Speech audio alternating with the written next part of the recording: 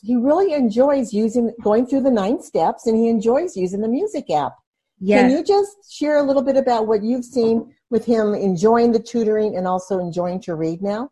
Yeah, that still, it kind of just takes my breath away, and is so almost shocking to me when I catch him just reading casually.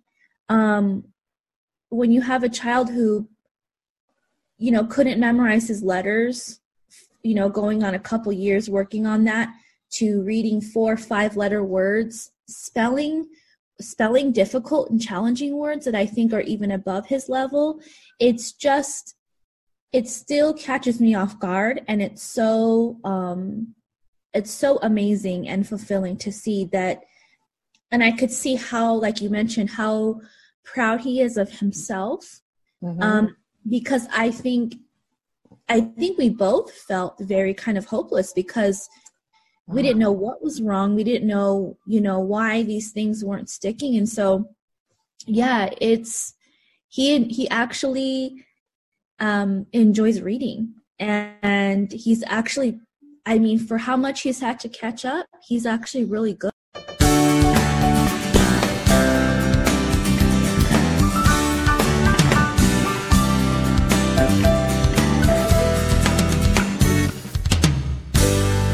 First of all, I want to say that about a month ago, a mom reached out to me crying because her school wasn't giving her any help for her 2 children who were dyslexic. And she didn't know what to do. And I gave her some information of what to do.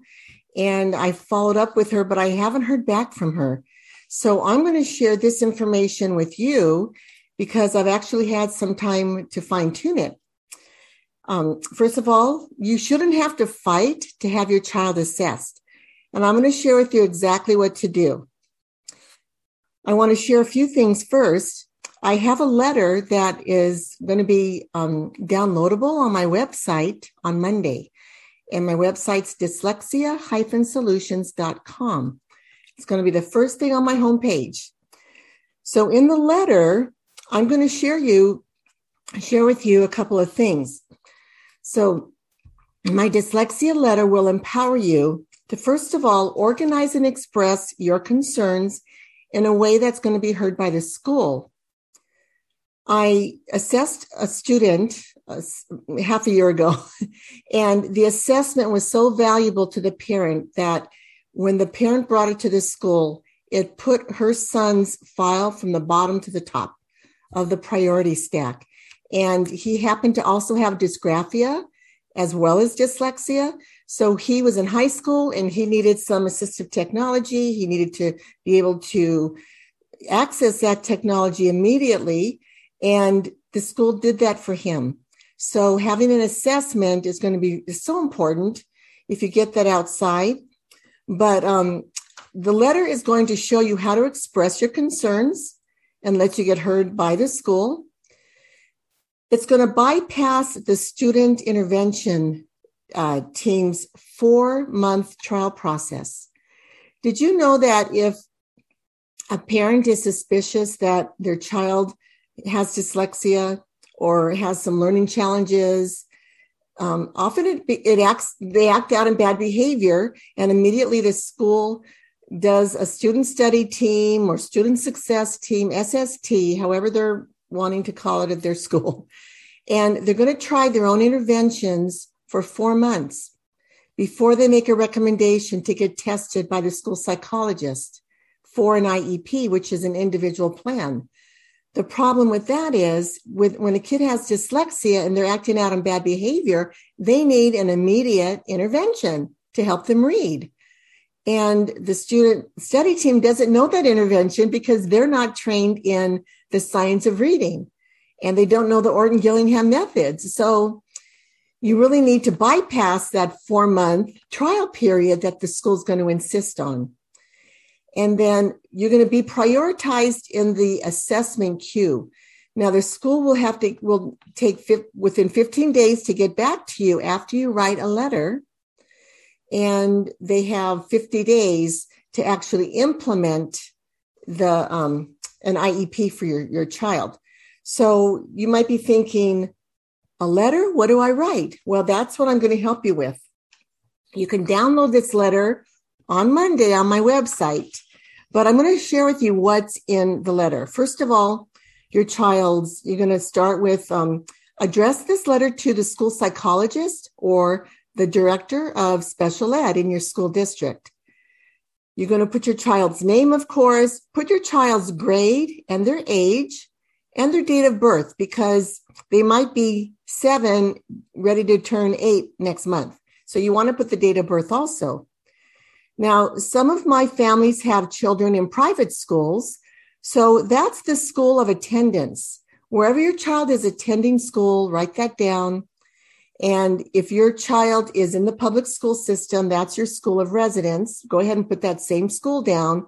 But that school will be different if you're in a private school, because the attendance is where you're attending, the child's attending. The school of residence is the district that's going to be paying for your child to get intervention.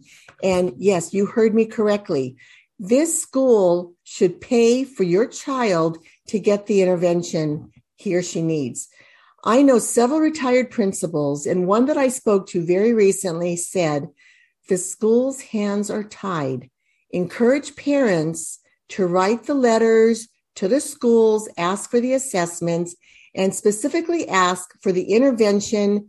If you know somebody who can provide that dyslexia intervention to your child, mention it in the letter. And I would love you to refer to me, but if you're not in California and even across the nation, if you have someone else in mind, mention them in the letter if you've been happy with somebody offering your child intervention.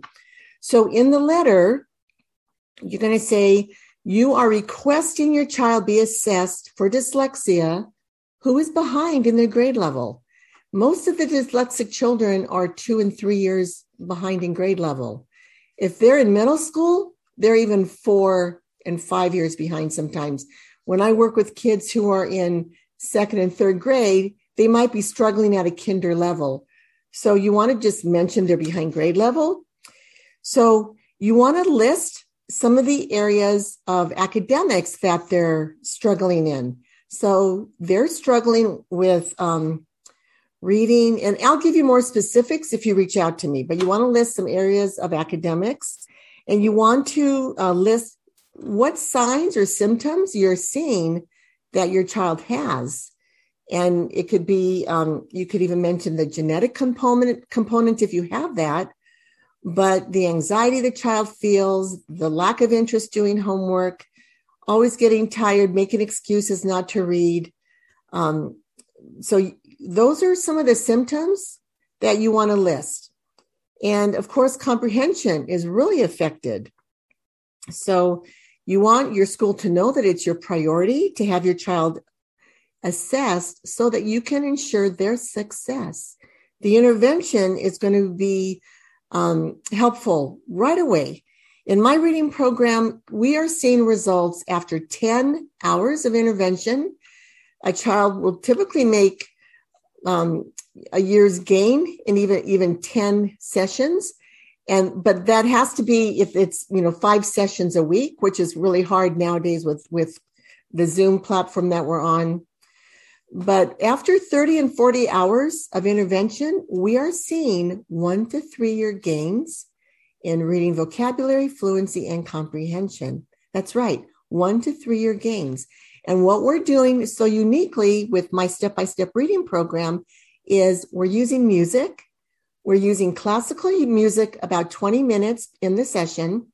We use it when the student's reading from a phonics workbook I've developed. They're using music when they're working in workbooks that I've created. And they're using music when they're using the spelling app at the end of our session, which is 7 to 10 minutes. It depends on the level of the student, but the music plays in the left ear and the spelling exercises play in the right ear. So this is for my level 1 reading. Level 1 goes to about 50 to 100 hours, depending on the interest of the student, the progress of the student. But I also have a deeper dive, and I call that my level 2.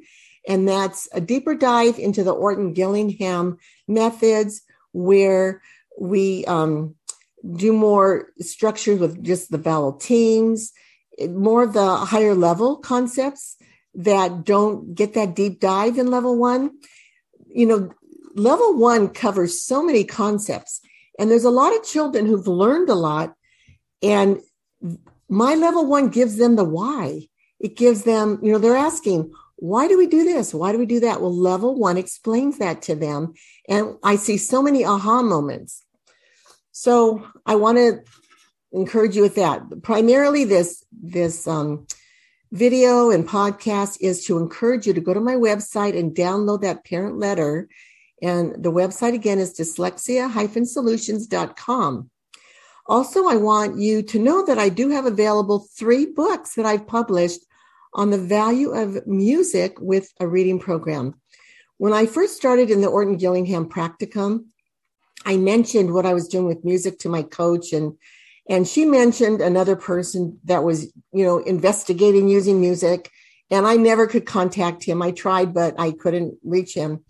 But I have a doctorate student who's a psychologist at Loma Linda, and she's doing my reading program for her dissertation. We are involving music therapists, and we have a neurologist involved. We have scientists involved who are going to do EEGs of 30 students to measure the brain activity, the growth of the brain activity. So this is available if you want. It's going to be available in my next book, but I do have 3 books that will introduce you to the value of music. The first one I published when I left the public school system was A Message of Hope. And this shares stories. I have 17 case studies or stories of children I worked with, some with music and some not. And so it shows you the value, how music helped a child learn. When he was taking Ritalin to calm him down, he said the music helped him learn. And we had music written into his individual education plan or his IEP. The second book I published at the beginning of this year is Dyslexia, a Trait of Genius. And many people don't know Walt Disney had dyslexia. Leonardo da Vinci, Albert Einstein, Steve Jobs, even Steven Spielberg has dyslexia. Tom Cruise, Whoopi Goldberg. A lot of people in the theater and the arts have dyslexia. Even people in engineering and architecture and entrepreneurs have dyslexia. 35% of the entrepreneurs in the United States have dyslexia. And 40% of self-made millionaires in the United States are dyslexic. So here's that book that's going to give you a lot of information about that. And Prisms of Brilliance was what I spoke about over the past 2 years. October is National Dyslexia Awareness Month. And I went to our city council talking about our reading crisis. And now I know even more about our reading crisis. I know now that 35% of high school dropouts are dyslexic. So is it any coincidence that our prisons have 66% rate are illiterate in our prisons? And in the juvenile court system, 88% of the juveniles in the juvenile court system are dyslexic. So we have dyslexic kids we need to help. And also we need to get everybody graduating from high school so that they can realize their full potentials and live the dream God has put in their hearts. So this one, Prisms of Brilliance, no illiteracy here. My goal is not to have illiteracy in our prison system. Those are also available on my website. So I hope you like this YouTube and podcast and that you share it. Thank you for tuning in.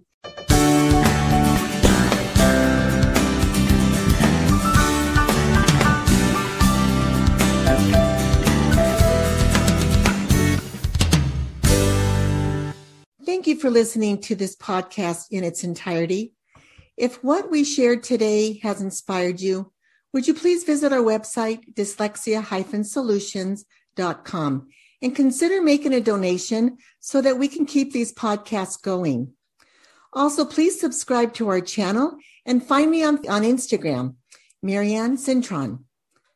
Thank you again for tuning in, and may God bless you.